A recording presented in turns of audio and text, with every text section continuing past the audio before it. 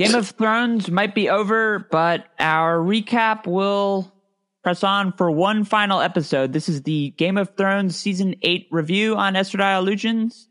I just wanted to take a minute and thank everybody who's been listening with us all season, and to all of our guests. We decided just to do this episode with Clint and me because it's a season review, and you bring 4 people on that, we'd probably have an episode that was as long as the season.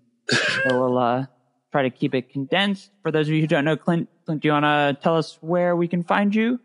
Sure. My name is Clint. I am the author of lawsandicefire.com. You can also find me on Westeros Law on Twitter and Clint W on Twitter. Awesome. And I'm excited to be here, and I appreciate you inviting me for this season review or series review or whatever the hell we're doing today. Well, thank you. I have really enjoyed having you on every episode except the big battle with all the darkness. Clint was actually there. Nobody could he was the darkness of the episode. Just you couldn't hear him on the podcast. Yeah. But yes, that's true. Season 8, I like that we're doing this with a healthy amount of distance between the last episode and now, because I mean the speed with which Game of Thrones content comes out, it can be hard to just sort of stop and say, okay, what do I really think about this episode? Because there's just so much stuff coming at you from so many different directions. Nice to slow things down a bit. I agree. I definitely felt very strongly about the episode as soon as it was done. And you know, the finale obviously allowed me to put a lot of the rest of the season in context. And I felt pretty positive about it. And then you sort of get that deluge of takes that come out right afterwards. And it can be sort of overwhelming. And there's, especially right after the finale, which was not particularly well received, I think, by Twitter and, you know, various reviewers and whatnot. And you start to think, wait, was I crazy to like that? Did like all of these people are telling me I'm stupid because I enjoyed something. And so to have a little bit of time and be able to like fairly weigh some of the like criticisms that are completely legit and other criticisms that, you know, maybe might not land as well or might be in sort of bad faith, and, you know, get some distance from it. So I'm glad. I agree. We're about a week and a half after the finale aired. So that's, you know, an eon in Game of Thrones time. When I sat down to write my season review, and I thought about how I was going to approach it, because it's such a larger than life show that also just has so many characters that, especially with a episode like the finale, where even if you felt horrible about Jon and Daenerys' plot line or Bran becoming king, you know, then you have stuff like Sansa becoming queen in the north, or Arya sailing off with just a beautiful shot. So it threw so much at you that for the people to just say, oh my God, I hated every minute of it, I think that's probably very naturally an overreaction when there's just so much that it's a show that's going to leave people feeling conflicted, even in the best cases of scenarios. And Absolutely. Finales are so hard to pull off that it was such a difficult task that even if it didn't hit the landing in all the regards, there's still a lot to enjoy. And even I am very conflicted about how I feel even now. I wrote a review that skews on the negative. I gave it a rotten rating, and that reflected my frustrations with the way that the season rolled out. And I don't know how fair it is to say, I've tried as hard as I can to resist criticizing the 6 episodes, because there's so many times when that happens with a show and it's made by the network and it's beyond people's control, and you understand that. And there's so many shows where this stuff happens where we don't really know what caused it. So the fact that we know that D&D chose to do this, they chose not to do 10 episode seasons, they chose to do this abbreviated thing. I don't think like you can just say, oh my God, you did that and I hate that, and because of that, the show is shit regardless. But It wasn't enough time. Yeah, I totally get that. And, you know, they're human beings and you want to feel for them as human beings and all the people that work so hard on it and all of the brilliant technical expertise that everybody brought to the table. And, you know, say what you will about the writing or whatever, the acting, even though I thought the acting was spectacular. It was a treat to watch on a daily basis. We'll never get anything like that on television again. I don't think. I mean, maybe I'm wrong. Hopefully I'm wrong. But in terms of like what we were seeing on a day-to-day basis, it was just eye candy, like nonstop eye candy. But at the same time, you're like, okay, well, why couldn't we have made the pacing or the, you know, character beats a little bit match up with this visual spectacle that we have? A little bit more. That would have been nice. That's a drum that we've all been banging, and probably will continue to bang for the rest of our lives. I think it's also really heavily influenced by just the sheer fact that season 6, 7, and 8, to a lesser extent 5, really were the off-book seasons. I guess 5 was largely off-book. Yeah. So we're seeing all this stuff that we don't know, we haven't seen in the books yet, so we don't know what's coming. So a reception to, you know, R plus L equals J, or Bran becoming the Night King, or Hodor's death, or not Night King, Three-Eyed Raven, or Hodor's death. Well, that's, are you sure? Thankfully, that's not a conspiracy theory. Yeah. Thankfully, that theory proved false. Thankfully. Although some people could say that him achieving Palpatine-like absolute power was, you know, the same. I don't know. That's a question that the show will not address. No. But other than the pacing, was there another reason why you gave it a rotten review? I suppose I could read it. I probably should have, but maybe perhaps. I didn't really publicize it all that much because I don't think I shared it to Twitter because It was a frustrating thing for me to do. When it comes to the pacing of the show, episodes 1 and 2, which built up to the third episode, were really, really fun. I loved them. Episode 2 is my favorite of the 6. Yeah. I loved it. I loved pretty much every minute of it. And in a lot of ways, it served all of the functions of a finale in my eye, in the sense that they wrapped up so much character, and a lot of that's because some of the characters then died, but it was such a high that if this were a show like Star Trek: The Next Generation, this would have been the finale, and it was like that one last sweet moment. But the way they paced those episodes came at, and actually just beyond that, the way that they decided to have in this 6-episode season really 2 archvillains in the Night King and then Cersei, but then also really Daenerys, right? Too, in terms of, you know, the big bads, to borrow like Buffy terminology or whatnot.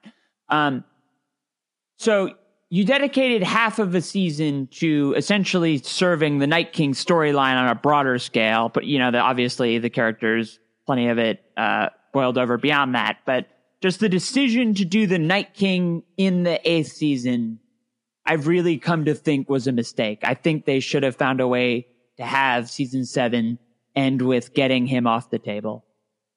Yeah, I think that makes sense, especially if they're going to do this sort of truncated epilogue of the last 3 episodes, where we've got to set up and resolve a conflict between people that hadn't really been seeded previously. So, it would be one thing if they bump off the Night King and then Jon and Dany go down and deal with Cersei, who everybody who has spent the series, all 8 seasons, as being one of the major villains. Now, she's an exceptional villain in all sorts of different ways, but she's one of the major villains. And so it would have made more sense if that were the only, thing that they had to overcome. But instead they added this part where they've got to overcome Daenerys's, sort of megalomania, or desire to free the world and break the wheel and all of that stuff.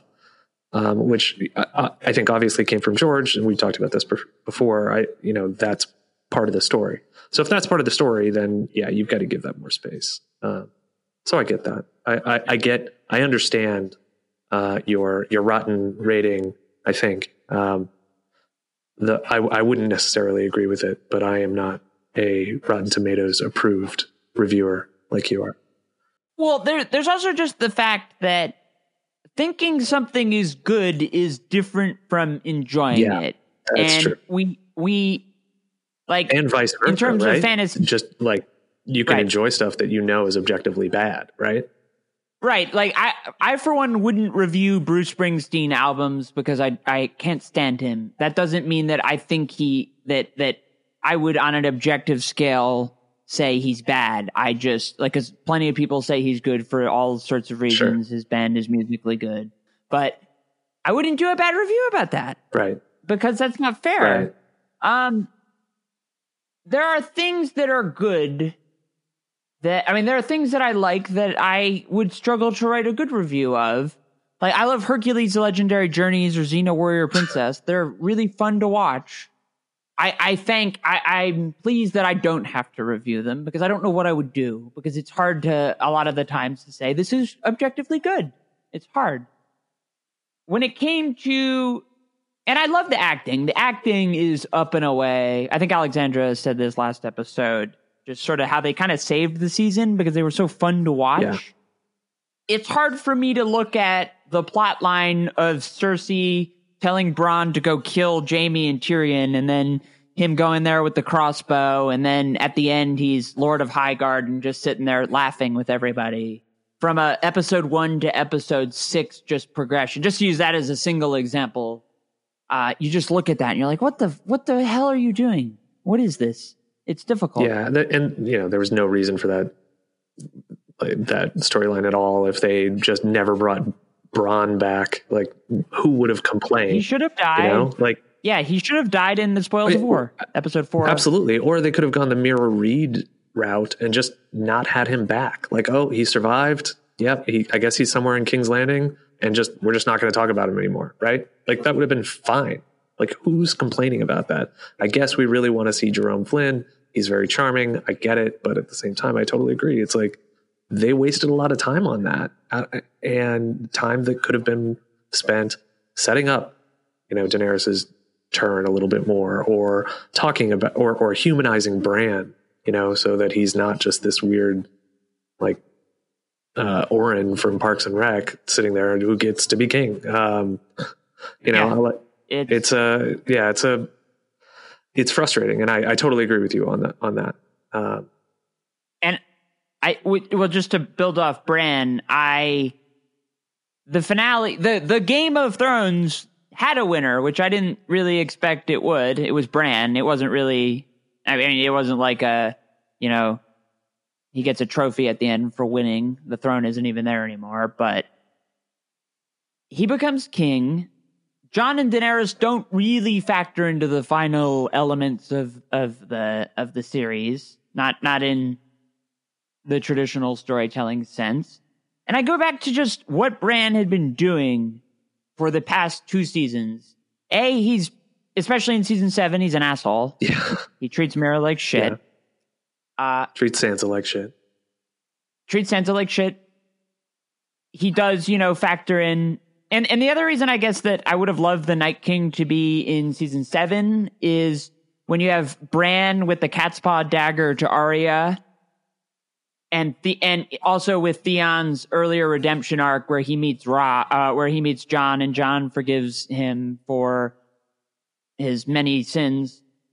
To have those 2 storylines that were introduced in season 7, to have them essentially conclude.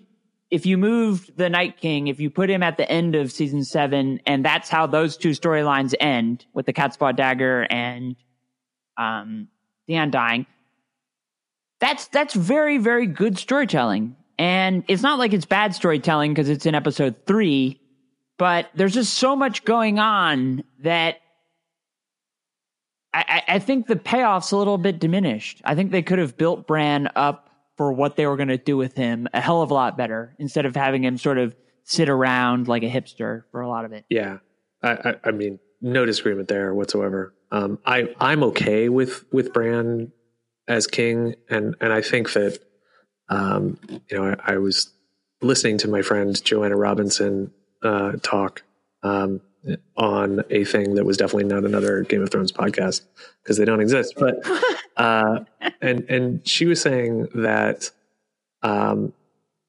it makes it sort of baffling why they took a whole season off with Bran, right? Like he wasn't in season 5 at all, and so. But another thing that she mentioned, and I think that this was right, is that the people who are kind of okay with King Bran tend to be book readers because we've all been inside Bran's head. And we know that he's not just like a creeper hipster dude. He's a sweet kid. And so we root for Bran in a way that show watchers only, don't. And I think that that's right on. That's probably why I'm like, I'm absolutely fine with Bran, though I would have done it differently. But here we are. I'm not okay with Bran, and people have pointed out that just if you want to talk about how, I mean, the Bran Palpatine comparisons are just sort of hanging right there. But on the flip side of it, George R. R. Martin he's not trying to be Ayn Rand, saying like, here is the correct way. This is your rigid philosophy. This is the path. This is the best form of government. He's not doing that. In fact, one thing that the finale did really well was bring up the idea of democracy and then kind of laugh it off, because obviously that culture wasn't ready for that. And that's not even to say that democracy is itself, a perfect system in any form. America certainly isn't perfect, but we weren't going to get an ending that's just like, we've solved political strife, or, one that was super laced with obvious comparisons to contemporary politics. We weren't going to get that. So I just, for Bran to end the series in that position, because especially for those of you who don't read the books, Brynden Rivers, who's the three-eyed raven in the show and the books, but his backstory in the books was he was hand of the king to, I think, at least 2 separate kings. I think it was 3 or 4 separate kings. Yeah. 3 or 4. Okay, that makes sense because he fought in the numerous Blackfire rebellions, but he gets sent to the wall by King Egg, isn't it? King Aegon. Yeah, he gets sent to the wall because there was a council that was supposed to sort of get rid of the Blackfires once and for all, and they have a Blackfire claimant come in good faith, and then Brynden executes him. And he clearly does that in the interest of the greater good for the realm, but he gets sent away for that. He's punished. He's sent to the wall, kind of like not too dissimilar from what happened with Jon. I think it's Jon Kill. Yeah, I think it's a very clear reference or allusion or foreshadowing there. Yeah. Right. So to look at Bran, who is the successor to Brendan's job, he's king. Who, it's a who watches the Watchmen type scenario. Oh, who is constraining this god king that is now running Westeros? I believe the answer is no one. Right. I mean, it's like Ozymandias' view of Dr. Manhattan. Sure. Yeah, for those of you who follow Watchmen, not to do too many pop culture references, but it's an interesting question that even if George R. R. Martin's not supposed to put forth some perfect absolute philosophy, maybe you roll around with that one for a little bit before you conclude the series. Yeah, I think that's right. I mean, I think if you look at political philosophers or especially folks in the sort of natural rights vein of political philosophy would argue that the only constraint against Bran in this particular circumstance would be the people themselves. And that kind of goes along hand in hand with Varys's riddle. I think it fits very nicely with Varys' riddle. And the idea is that if Bran is so terrible that the people will rise up and revolt. Obviously, that's difficult to do when you have a literal, magical being, omniscient, whatever the fuck he is, running the country. It's a little bit more challenging for people to rise up and revolt. Exactly, yeah. It's not like King George, who lives an ocean away, and you rise up and revolt against some guy who, isn't really trying that hard and is certainly not magical anyway. But that's the only check, basically. It would have been really nice to have had some exploration of that. I expect that George will probably do that a little bit better, or certainly a lot better. But yeah, it's an interesting question as to what happens now. I would love, an entire treatise on how Bran governs and what his tax policy is, what his policy is of any other kingdoms that want to break away, how he deals with Braavos, how he deals with, perhaps a religious uprising based on the fact that he is a god essentially from a different religion than the majority of Westeros practices. I would love all that. I don't think we're going to. That's a good point. But yeah. Especially in the context of the Lord of Light, pretty much maybe not being proven as a god, but proven as something. Yeah. And Bran is clearly also something. I mean, it's the people, agnosticism is, I believe there's something there, but I don't know what the hell it is. And I mean, none of us really do either. When it comes to that, though, the show has, Melisandre's power. And not only that, but like Thomas, I think, had he mentioned Revelations at some point. I'm yes, not sure he if it was about the Long Night. Right. But just the sort of the end game thing about not Avengers Endgame, but the end game of I don't think anybody was thinking about the Avengers but me at that point. The idea that Melisandre and R'hllor showed up for the end of the world is interesting. And the show obviously didn't have time. It's not a show about R'hllor, and even neither of the books. But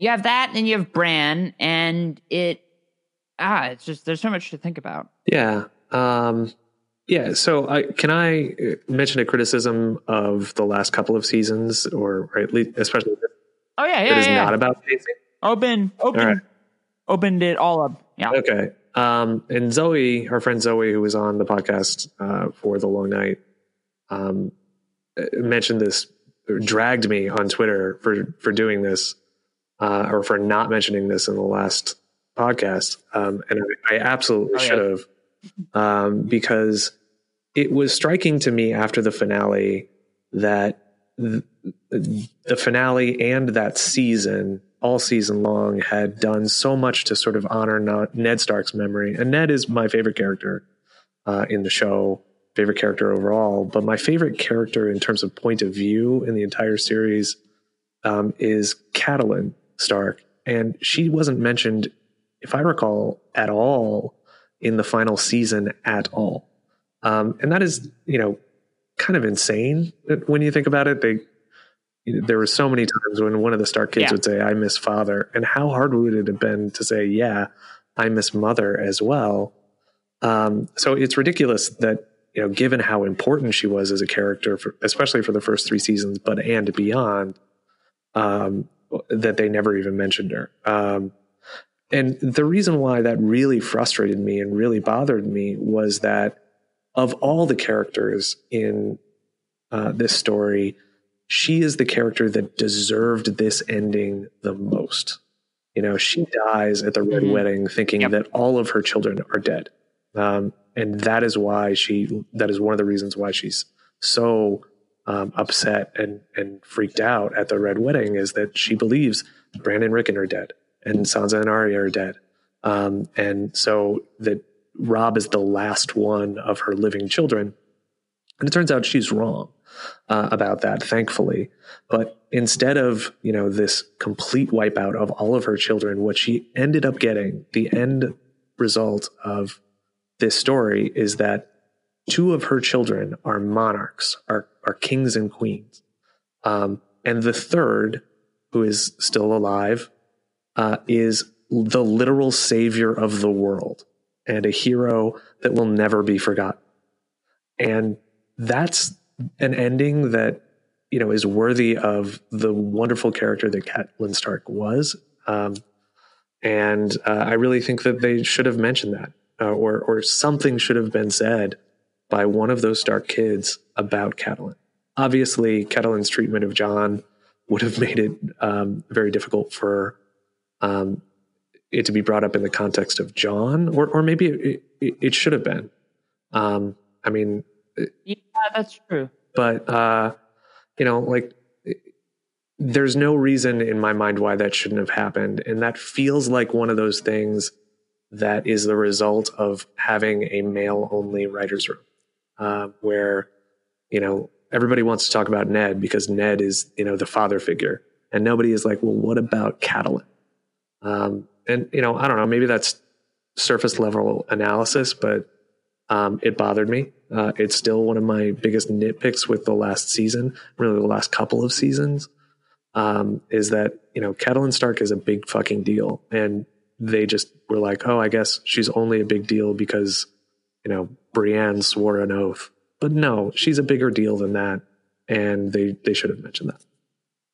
I think also even with the Catelyn is obviously not warm to Jon in the show, but I think it's like I think the books hit it home so much more because they have the point of view chapter. The point of view characters, we see all of her internal feelings and all of Jon's internal feelings also about that, that really make you feel for the way that was treated. But I completely agree that she was also just a much smarter politician than Ned. Ned makes a lot of mistakes.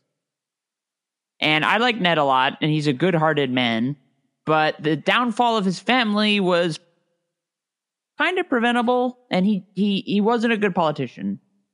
But my feelings towards that exist alongside my frustrations that the show ended with Tyrion as hand, because in American politics especially, I'm sure it happens elsewhere, but we have politicians who make mistakes and are pretty big ones, and then they run for re-election or they run for higher office. And when you ask the question of like, well, what about this? What about that? You're just kind of, it's pushed aside. You're told to forget about it. But there's always exists the alternative that nobody really wants to talk about of what about somebody new? What about if Bran had picked a new hand that wasn't, this guy who really didn't factor into the second half of the show as much as maybe he should have, given the audience's popularity?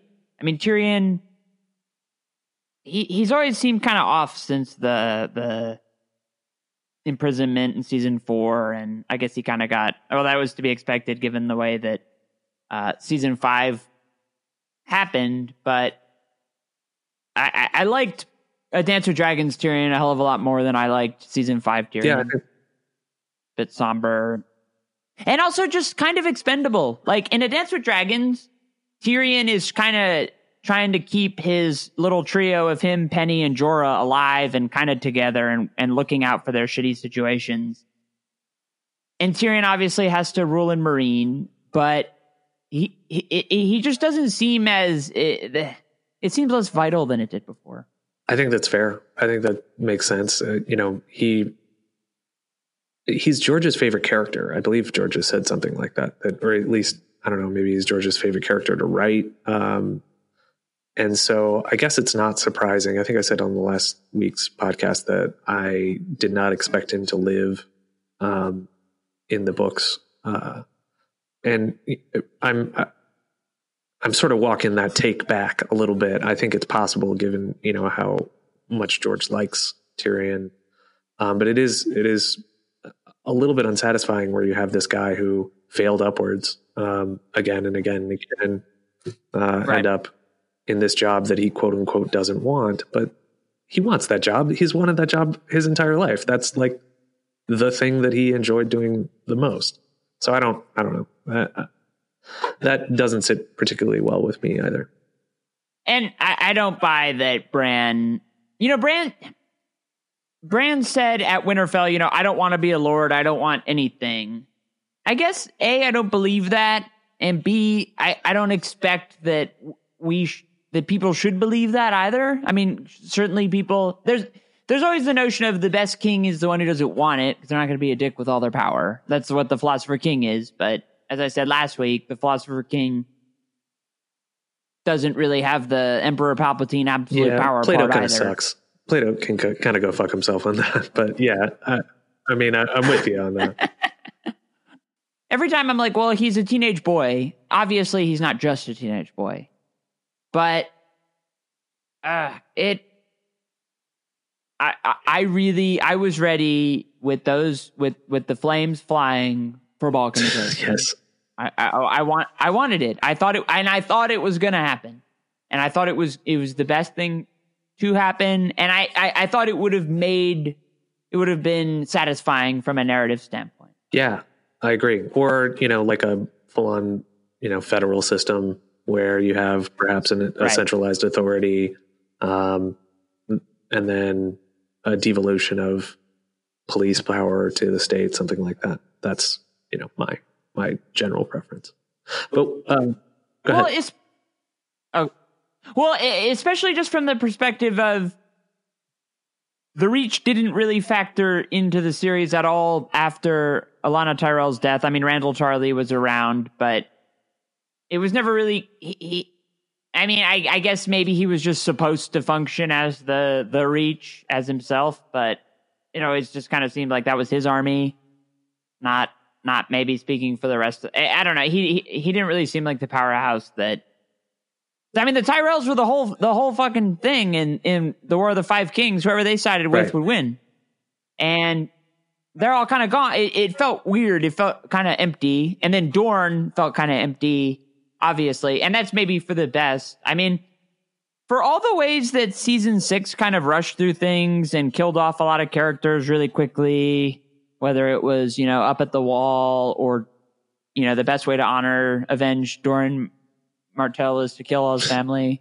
That kind of stuff was rushed and blowing up everybody.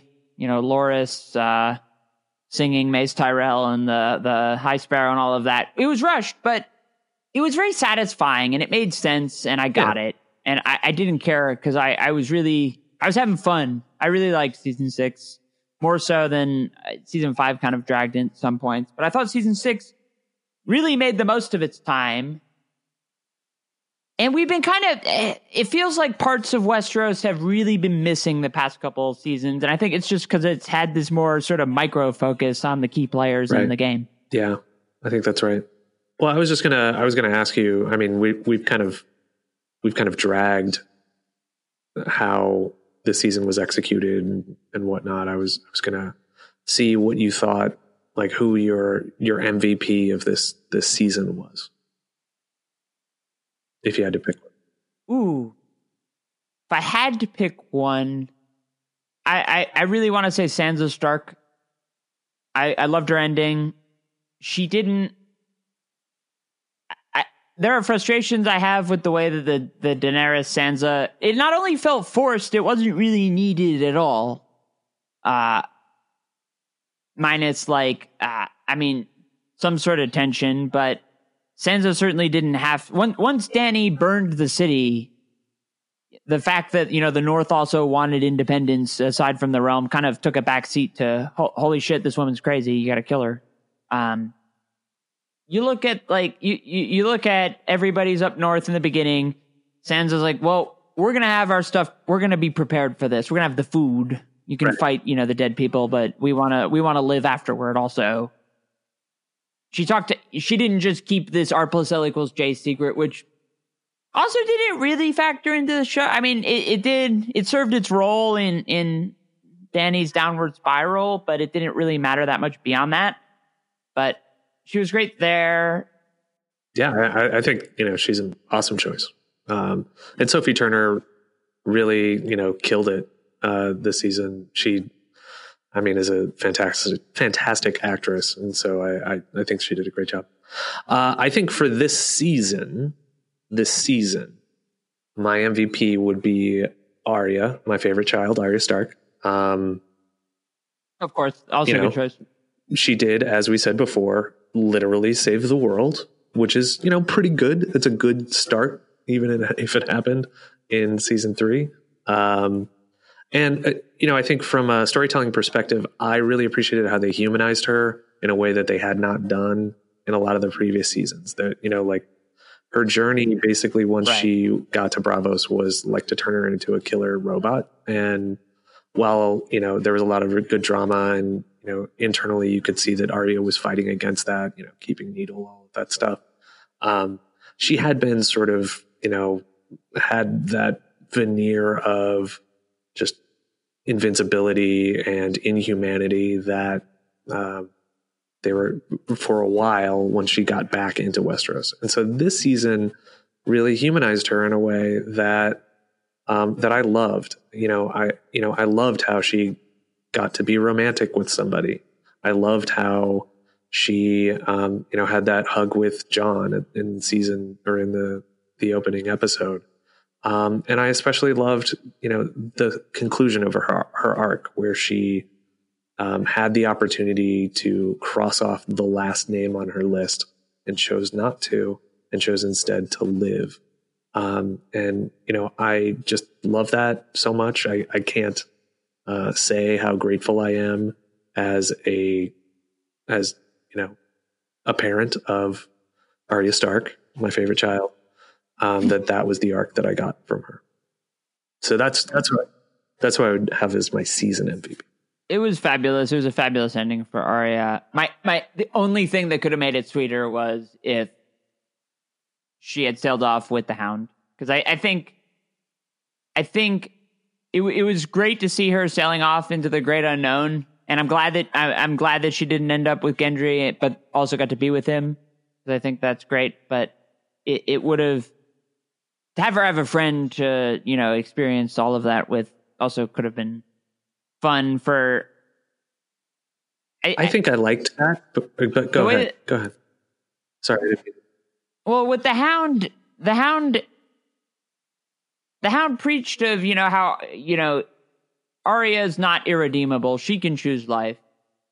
I just wish that he had realized that he himself was also redeemable. I don't think anybody's at that point where they're so consumed by vengeance that they can't take a step back. And Mr. Rogers has a great song about that. What do you do with the mad that you feel? I wish that the Hound had found a more productive way for the mad that he had felt. The Hound probably could have benefited from a few viewings of Mr. Rogers' Neighborhood. I totally agree with that.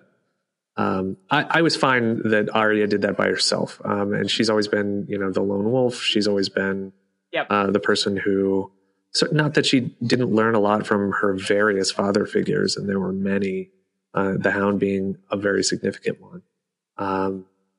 But I appreciated that she just decided, you know what, I could have a comfortable life here, but I'm going to go off on my own. And that's, in my mind, quintessential Arya.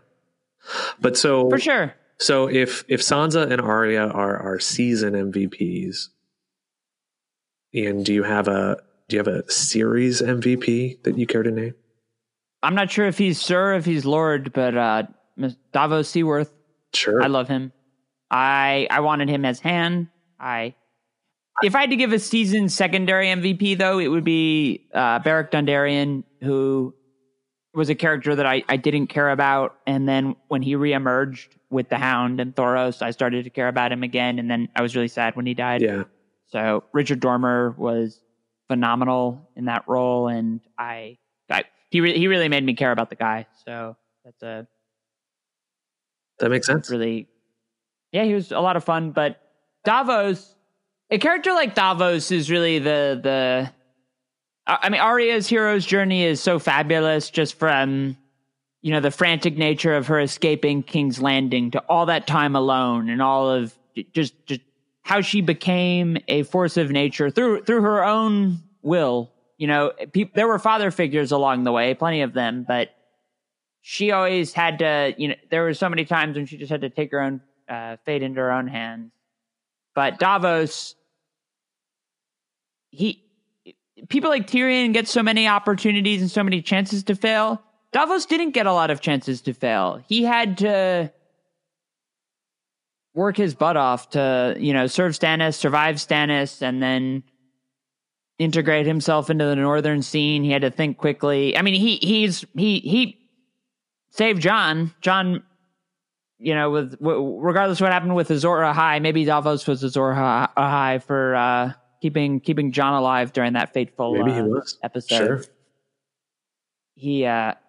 I just love him. Liam Cunningham played that role beautifully, and there were scenes where I may have been frustrated with something that happened, and then he comes in and he has a sort of calming presence just being there. He's a great speaker, and there's not a Davos scene that I don't smile at. I really like him a lot. How about you? Oh, I love that. I love that answer. I am impressed that you restrained yourself from choosing Stannis. But I do love Lord Davos. I guess, yeah, he is Lord Davos. He's got to be Lord Davos. In the books, he's clearly Lord Davos at this point. But right. He would be as Master of Ships. That's right. He's Lord Davos, Master of Ships. That's a great answer. I think I am, you know, I kind of vacillate back and forth between these two characters, neither of which I would list on my, you know, all-time faves, but I gotta go with just beating out Daenerys Targaryen with Cersei Lannister as the MVP of the series. And a big part of that is obviously Lena Headey, who's, you know, incredible, and the best, I think, overall actor in the series in terms of her entire body of work. You know, you can make an argument for Michelle Fairley or Sean Bean or Charles Dance or any number of people. Julian Glover, Grand Maester Pycelle. Yes, of course, Grand Maester Pycelle, who is wonderful. But in terms of what they did on the show, nobody did it, you know, in terms of, and for how long, nobody did it better than Lena Headey. And Cersei was such an incredible character. And I think an incredible show character, not just like they are basing it entirely off of what happened in the books. I think that the show managed to humanize her in ways that are not always happening in the books. She's, I think, you know, significantly more evil in the books, maybe. Yeah, I think I would say that. She's at least more evil in the books. And Lena Headey found a way to lean into that evil, but still humanize her in the same way. And so she would be my MVP of the series. I think would be Cersei Lannister.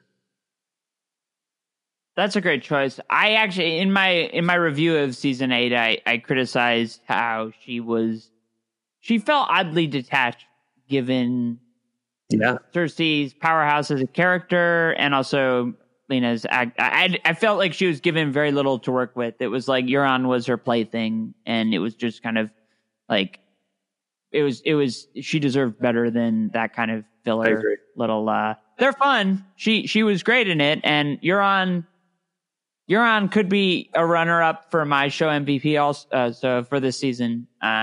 Because he was a lot of fun. I mean, if you're just going to ask me who did the best acting job in season 8, I would say Emilia Clarke. She had to convey so many, you know, incredible, like, so many different emotions with so little dialogue. And I think she really did a wonderful job. You know, I don't think it's her fault at all that the turn didn't feel earned for some people. If you just watch that scene where she makes the decision to burn the city, it is, I think it's a masterclass in nonverbal acting. So I think she did an incredible job. And there were definitely times early in the series where I was like, I don't think she's a very good actress. But I think in retrospect, it was that she was having to say, really cheesy lines and dialogue in ways that, she had to make it sound believable, and she did a pretty good job. But any doubts that I had that she can like act her ass off were absolutely destroyed by what she did this season. Yeah, I really liked that.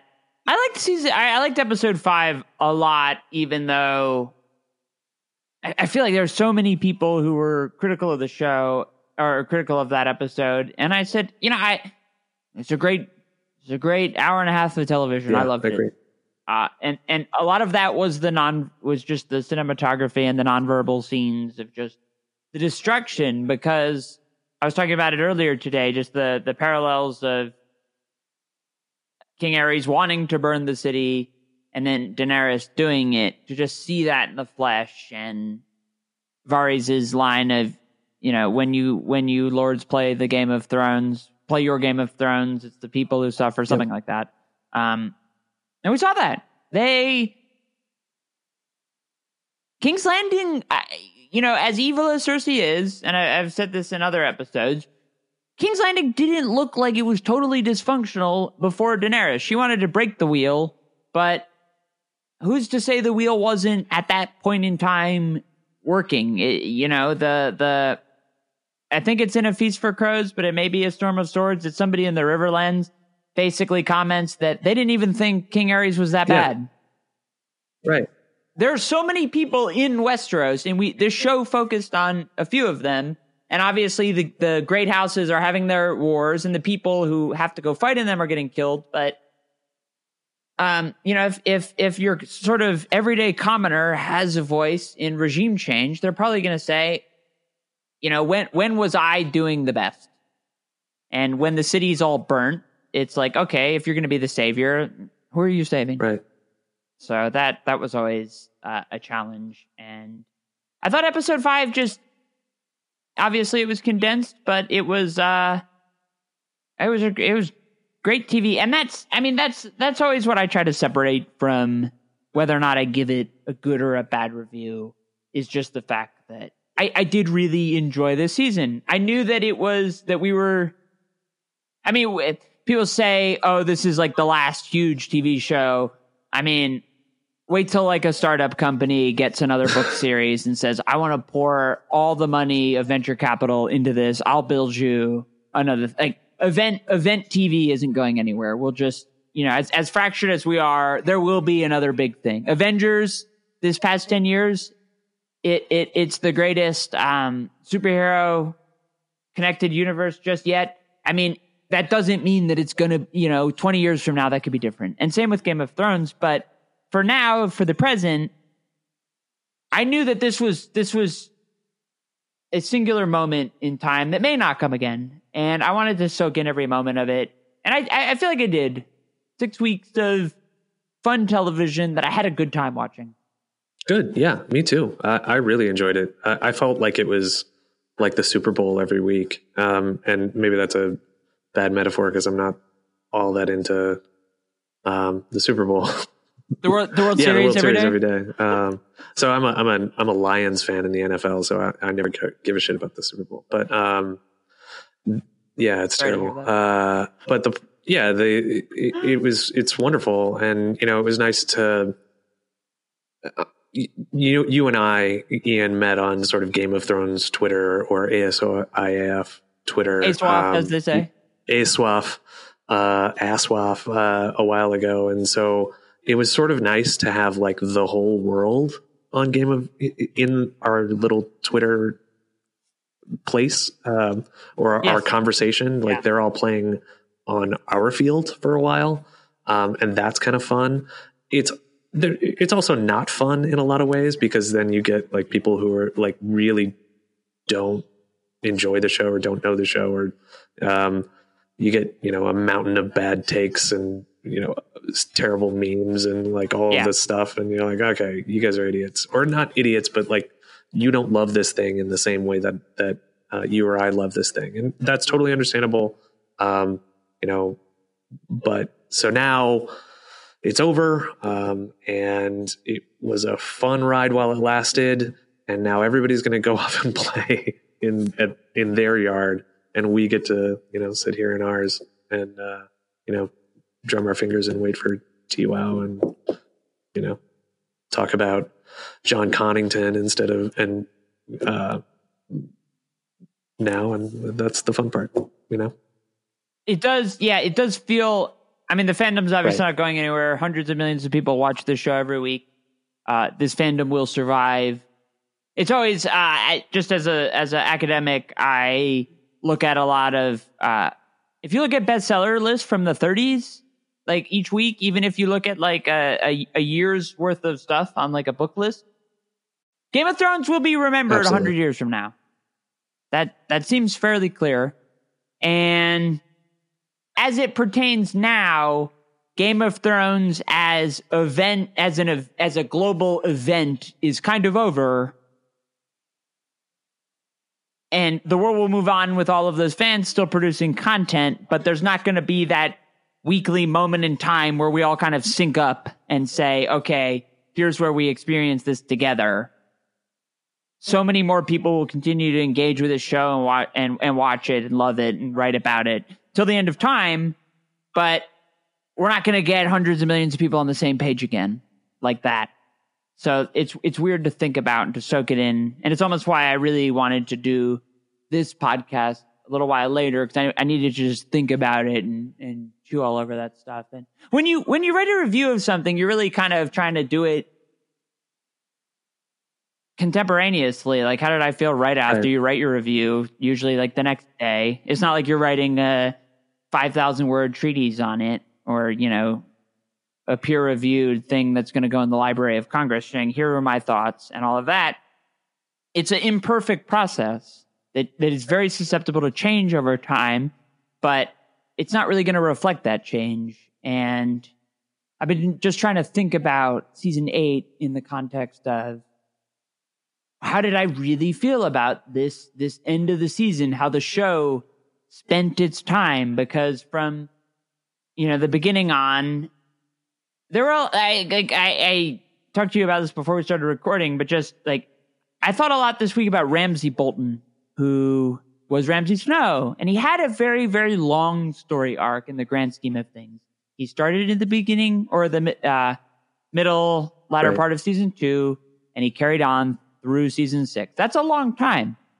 Daenerys, since 1996, we've wondered when she would set sail to Westeros, and we haven't seen that in the books yet. But for 8-9 years, we wanted to see what Dany would do when she got to King's Landing. And we saw a little bit of that very quickly because the show had to end. And I just think about, we had this great fleshed out villain in Ramsay, and then we had a villain in Dany who we didn't even know was a villain until really the end of the second to last episode. Yeah. Yeah, that's a great point. There were...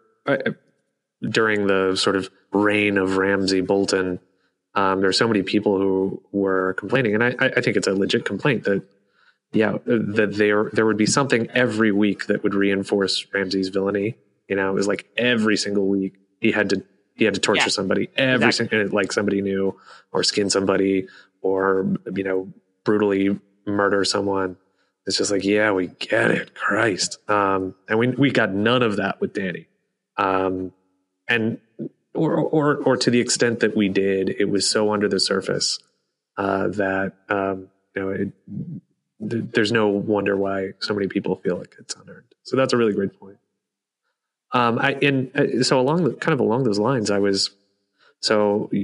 yesterday I rewatched the finale for the first time. I still like it a lot, and just on a lark, I thought, you know what, I'm going to watch Watchers on the Wall, which is the big battle episode at the end of season 4. My all-time favorite episode. Really, that's interesting.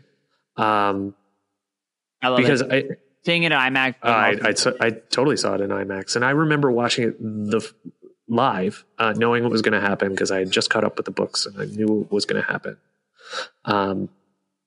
I remember not being super into it, and I remember thinking, that was a little bit unsatisfying. For a number of different reasons, I thought that we were going to go farther along in the story. I didn't expect a full bottle episode just on Jon Snow, basically. And Jon Snow is one of my favorite characters, and so I'm not complaining about that in any way. But I remember thinking, in terms of battle episodes, it was pretty good, but it was no Blackwater. And later I was like, I think Battle of the Bastards is better, or Hardhome, which I still think is better. But anyway. I watched it yesterday and I was like, this is a fucking great episode. It's fucking incredible. And, there are the way that Ygritte, dies. And even, like seeing Ollie didn't bother me. Like it made sense that he would still be pissed off about, Ygritte killing his parents, right? Like that makes sense as a storytelling device.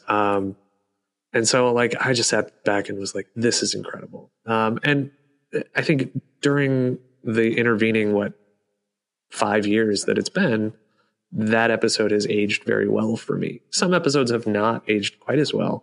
But for the most part, when I do go back and watch some of those earlier season episodes, even in season 5, some of those episodes, with obvious exceptions, they are better than I thought that they were when I watched them at the time. And so, my hunch is when I do go back and rewatch this series from start to finish, which I probably will way too much, and my partners will complain about it, but that it's going to season 7 and 8 are going to end up better than I expected. That's my hunch. I could be wrong. I don't know. We'll see. Sir Alistair's speech in The Watchers on the Wall when he goes, "Brothers, 100 generations have defended this castle. She has never fallen before. She will not fall tonight." That's like my favorite speech from sometimes if I have writer's block and I'm like, I'm going to quit for the day, sometimes I put that on. I'm like, no. And they made us care about Sir Alistair Thorne, who's a fucking asshole. Oh, I love him. Like, and he was a villain for the entire time, except for that one episode. Where he was great. And beautiful. He was great in a completely understandable way. So yeah, I mean, he was great. What's it? I love him infinitely more than the book Sir Alistair. And I like book Sir Alistair. When he gets sent beyond the wall at the end of A Dance with Dragons, and he kind of has that moment of weird respect for the Lord Commander. I like his character a lot. I could see myself doing like a Alistair episode. It should. I always think like, how much more is this podcast going to focus on Game of Thrones? Because with the season ending, and it's like, I want to do this, I want to do this character, I want to do that character, and it's hard to look at. And the show's just there really is nothing like it, where you have a series that is picked up, and the books aren't done, and the books don't finish. By the time the show does, the show takes over. And that unquestionably, obviously altered the course of the series and of course of the show, and probably the books also. If you're George R. R. Martin and you're thinking to yourself, you're seeing characters on screen, you're like, oh, that person really works well. That person works well. I mean, Ramsay, for instance, is very insignificant in the books relative to, his show arc. But when it comes to season 8, the whole concept of the Myronese knot, which is the struggle that George R. R. Martin had when writing A Dance with Dragons, because you have all these different characters who are on their way to Dany, and it was such a pacing nightmare. The show started to contract, it started to kind of focus on the end game in season 6 and sort of get some players off the map that it didn't need anymore. And it still wasn't enough. And you can't adapt an 1,000-page book in 10 episodes. Totally. You got to cut stuff out. And you can't finish your adaptation to 1,000-page books that haven't been written in fewer episodes either. And that's such a challenge and all of that. And it seems stupid to say, I just wish, even in spite of all of that, the show had taken more time in the end to just breathe, which is probably why episodes 1 and 2 were so good, because they did kind of do that a bit. Yeah. It was a very much reacting, not just advancing the plot. Yeah, I agree. I think that or I listed episode 2, A Night of the Seven Kingdoms, as my favorite overall episode of Game of Thrones. That's probably a quick take. We'll see whether it stays up there, but it's fucking great. I've watched it, I don't know, 5 times since it came out, and it makes me cry every time. So, like a big softie, like the softie that I am. So that was obviously your favorite. That was my favorite episode of the season. Also, I was gonna like say, as a topic for this episode, I was gonna say, rank all the episodes, but it's not really interesting to talk about. But in the context of that, quickly, in case anybody was wondering, I would probably go with 2, 5, 1, 6, 3, 4. That's how I would do it. Okay. I think that's, I haven't really ranked them in my head offhand, but my least favorite was episode 4, was The Last of the Starks. My favorite was episode 2. And yeah, the rest of them, at the same point. Sure.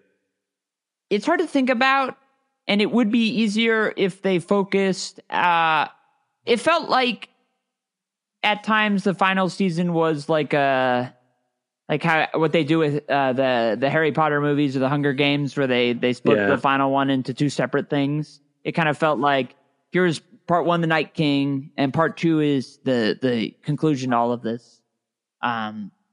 And like I'd always say when people would ask me who do you want to win the Game of Thrones, I'm like, it's not about that. It's about the Song of Ice and Fire. And for the show, it's not really about the Song of Ice and Fire. It actually is kind of about the Game of Thrones. Yeah. Although obviously Ice and Fire play a big role in the end with that. Yeah, I liked how they played off, the Ice and Fire aspect of it. I appreciate that, I think that the Azor Ahai prophecy was fulfilled by, uniting the realm to bring the dawn. So I'm perfectly satisfied with that. One critique that I've seen bandied around a lot, that really bothers me is this notion that Jon's parentage didn't end up mattering. And I vehemently object to that objection. I object to your objection, but the idea is like, it absolutely did end up mattering. It's the reason why Dany could never trust Jon. It's the reason why Dany was likely to end up killing Sansa and Arya. And it's the reason why Jon made the decision that he made. And so, I don't know. I agree with that, because, and not only do I like it for those reasons, but for it to like play out in some bigger way than that would play too much into the notion of prophecy. Right. Or just destiny or the chosen one. And even with Azor Ahai, in my opinion, also works better from a united the realms kind of thing. Because it's not like he took his long claw is a valuable sword, obviously, but it's not, the only sword that can pierce. It's not like Harry Potter's wand has to have the phoenix feather to stop Voldemort. It's this, he came back from the dead, sure, but he still is also a man. And his job is not to go, run around like John Rambo. It's to, get a coalition together and unite people to win the day. So in that regard, I liked how both of those played out. Yeah, that makes sense. I agree with that. I think overall I liked this season, or I enjoyed this season. I don't know what I would give it, as I said earlier. I don't know what I would give it on Rotten Tomatoes, but I liked it better than, say, season 7, which I think had like maybe 1 or 2 good episodes, or really good episodes. And this had like the best episode of Game of Thrones, and then some other, pretty kick-ass ones. So I liked it. The series obviously is my favorite television show of all time. I guess that's not obvious, but it is my favorite television show of all time.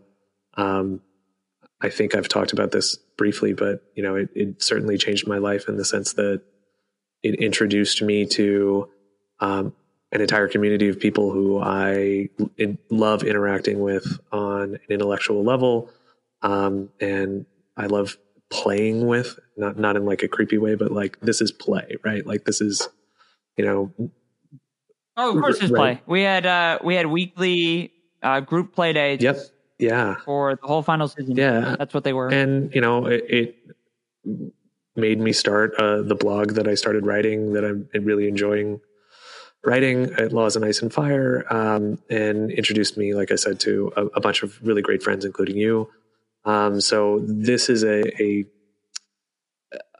television show that is going to be near and dear to my heart for the rest of my life. And I'm thrilled to have gotten the chance to talk about it with you on this podcast and in other places. And, you know, looking forward to how the community continues to change and evolve with whatever new stuff we get or don't get. That's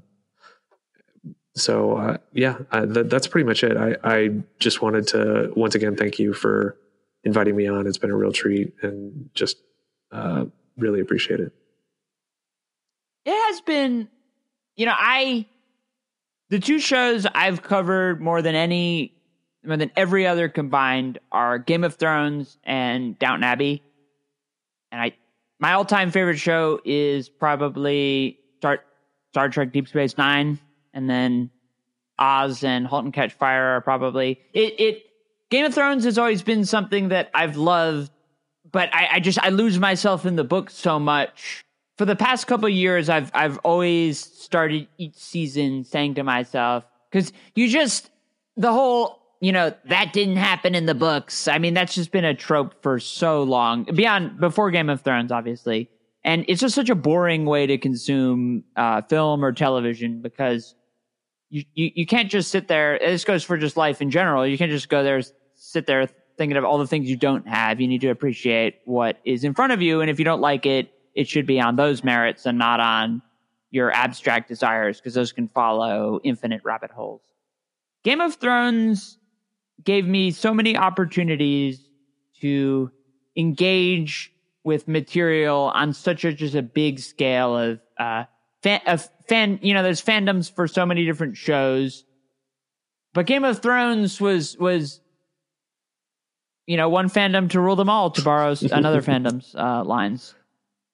And it was the biggest thing, you know, there was, and there is, and on TV.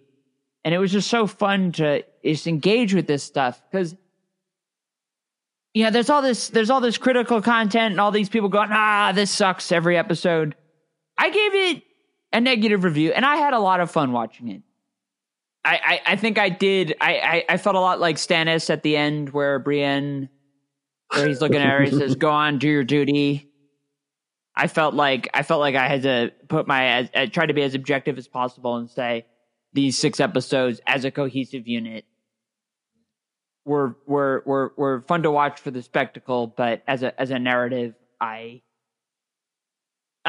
could have probably I gave seasons 6 and 7 both positive reviews. There's quality and then there's enjoyment, and I loved it, and I love the spectacle that is this fandom. It transcends these 60, or I guess hour 20 minute episodes for a lot of them, because you go out, and I mean, you can go on so many different sites. Podcasts, you're a bit more limited to this one, right? Or depending on the Quantum Realm status, Alexandra's also. It's a thing that's changed so many people's lives, and so many of the people. This show gave me a chance to get this podcast off the ground and host weekly roundtables where we 4 people got together and had a great chat every week. That's special, and that's, you know, people ask me, what show are you going to do next?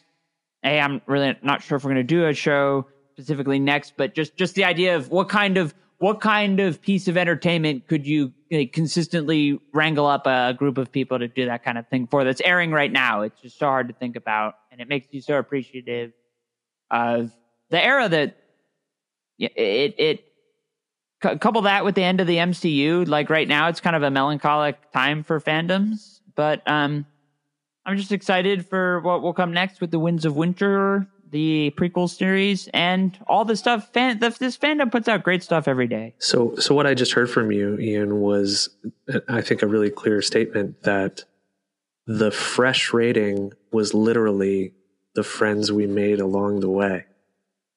It's true. Right? I like Game of Thrones creator content. I like content about Game of Thrones often more than I like just the chance to like read a chapter of the book and read it one way and then listen to a podcast about that chapter and then like, holy shit, these words meant totally something new. And that's just something that there's something that this fandom has given us. And it not to just, go on rambling for the next hour on how much I appreciate the fandom, but it adds another dimension to the notion of strictly good or bad, because there's so much discourse about it. And that's what criticism is about. It's about a discourse about something. It's not about giving it like a grade, like it's a pop quiz or a test. Sure. It's so much more than that. So couldn't have said it by myself. Now we'll do. People I think by now know where to find you, but Clint's been around on our. Sure. It'll be weird. There will be episodes that come out that aren't like Game of Thrones season 8 recap with the episode number, but we're at the end of the line. And for everybody listening, I want to thank you again. Clint will show us where we can find Laws of Ice and Fire. I don't want to just do it for him, but that's fine. So you're. Yeah, anytime you want to have me on, I'd be happy to. For any other show, even shows that I don't watch, I'll watch it just to hang out with you. But once again, my name is Clint. You can find my writing at lawsoficeandfire.com. Currently, I'm writing an essay as to whether or not the Great Council that we saw in the finale constitutes a social contract. The answer is mostly it depends on who you ask. But I'm going to go through all of the various implications on that. And it'll probably be like 4,000 or 5,000 words because I have a problem with brevity. So you can find me at lawsoficeandfire.com or at Westeros Law on Twitter or Clint W on Twitter. Awesome. And to you, the listener, it's been a very fun adventure. I'm sad that we're capping off season 8, but and now our watch has ended. I figured there would be like a way to time that so that it could be like the last thing, but I've already said it and I didn't write it. I didn't write an outro out. So to all of you, thanks again. And now our watch has ended. One of those awkward. Wait, is our watch ended now? Wait. Oh yeah. Okay. Right. All right. Okay. We'll have a nice blooper reel then. We'll bring back that laugh track I found. Okay. Well, thanks again for listening, and we'll see you next time for something not Game of Thrones.